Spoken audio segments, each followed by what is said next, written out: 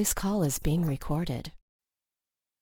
Thank you, team, for jumping on the call today. I appreciate it more than you know. And as a reminder, my professional purpose is to help you, the broker, optimize your productivity and help you become the best version of yourself. Why?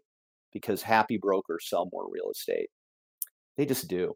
I mean, I can see it every single day. Just if you are in flow, you're selling more real estate.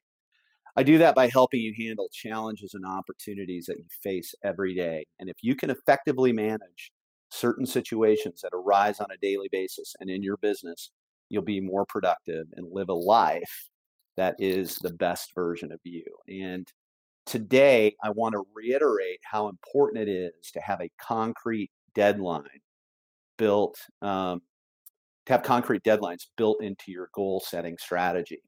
Now, after last week's Monday Morning Pep Talk, one of your fellow agents texted me and said, Jim, when you stated that a goal is a promise and not a wish, that really resonated with me.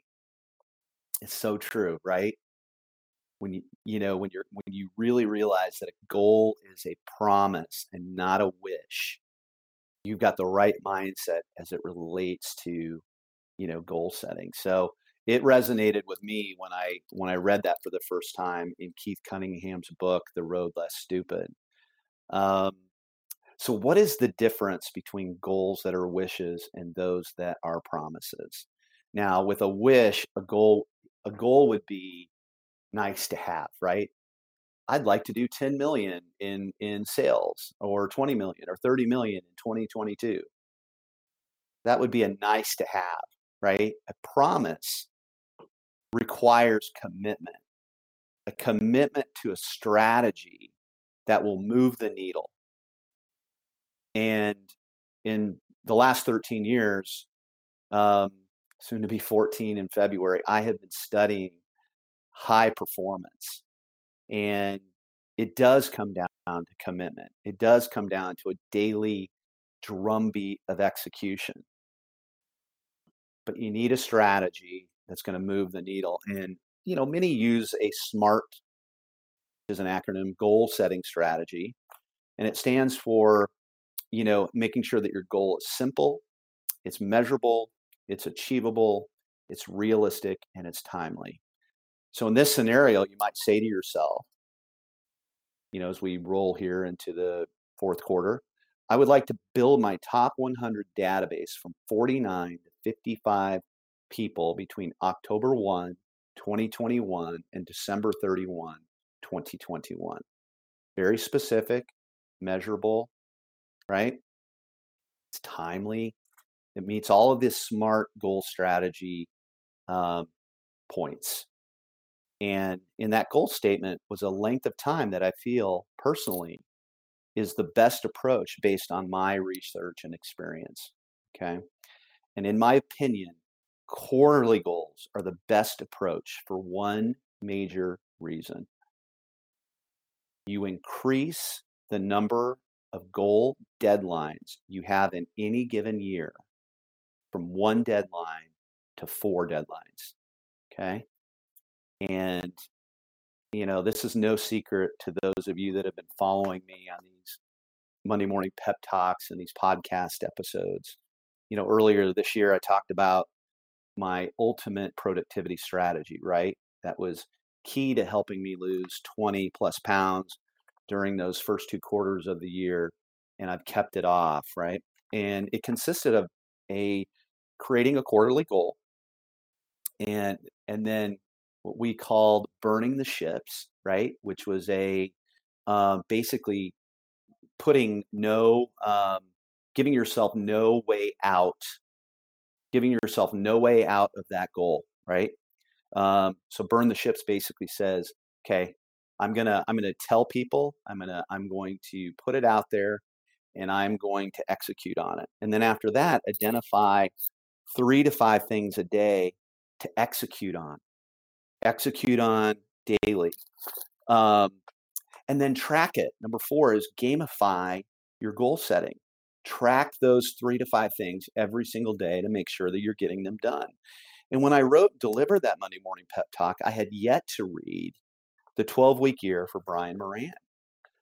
What's so interesting is that book was written in 2013, and it was recommended to me at absolutely the perfect time, a time where I was looking for validation surrounding, my level of conviction to switch to that quarterly goal setting system. Now, if you haven't read this book, The 12-Week Year by Brian Moran, download it and start listening to it immediately. I've told people in the last 2 weeks, if you want to understand me, you got to, in my strategy, there's about 5 books, and one of those is going to be The 12-Week Year.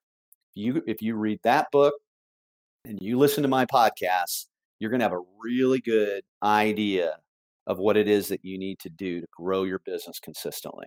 Okay.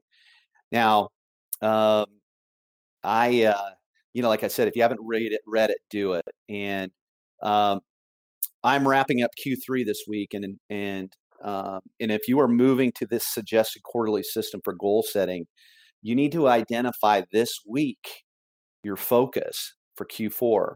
Put leverage on yourself. Identify those 3 to 5 things that you're going to do each day and commit to a tracking method. It's a simple but incredibly effective strategy. Now, I endorse this approach because I know that I personally execute much better to goals when the deadline is approaching rapidly. You can see it when you travel. Again, it's so nice that I'm in a position where I know that people's travel plans are coming up, and I see them execute right before they go on a trip, and many of them get a month's of work done before they leave. They start making the calls, they plan, they create checklists, and they power through their to-dos. And like magic, that agent will say, the phone started to ring, right? The phone started to ring because you did a month's worth of work in 2, 3, 4 days, a week before you left. It happens every single time. So why wouldn't you recognize this and build it into your productivity strategy? Build in deadlines, at least for a year. Build in more. Now, if you're struggling with what to focus on in Q4, let me give you some more advice. If you do not have your top 100 built and organized, start there or pick up there and commit to adding 5 to 7 relationships to your database over the course of the next 90 days. Okay. If you do that same goal over the next 4 quarters, that means you're going to have 25 new relationships that you're managing. Mathematically, there is no way that your business will not grow. There's no way that your business will not grow. Okay. It's just numbers, right? It's simple. It's an easy to understand strategy, right? Chunked down into these quarterly goals. I got another question last week. Jim, how many goals can I have in a quarter? And my suggestion is keep it to 2 or under. I think in the book he says, Brian Moran says you can do up to 3, but I like the number 2. Why? Because I have one personal goal and I have one professional goal every quarter. So keep it to 2. If you need 3, or better yet, keep it to 1 major goal that will really move your life and business forward. So what is the downside to reprogramming yourself from annual goals to quarterly goals? What's the downside? I always, when I look at anything, I look at what is the downside? And I couldn't find any other than, you're breaking away from industry and societal norms, which, kind of looks at annual type goals. In our industry, right? Everything is based on annual production.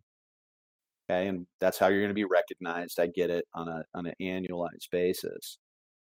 But if you could break those goals into quarterly, there's just really is no downside. It comes down to changing your mindset. So all I know is that I personally respond to deadlines. So I choose to give myself these 4 deadlines a year instead of 1.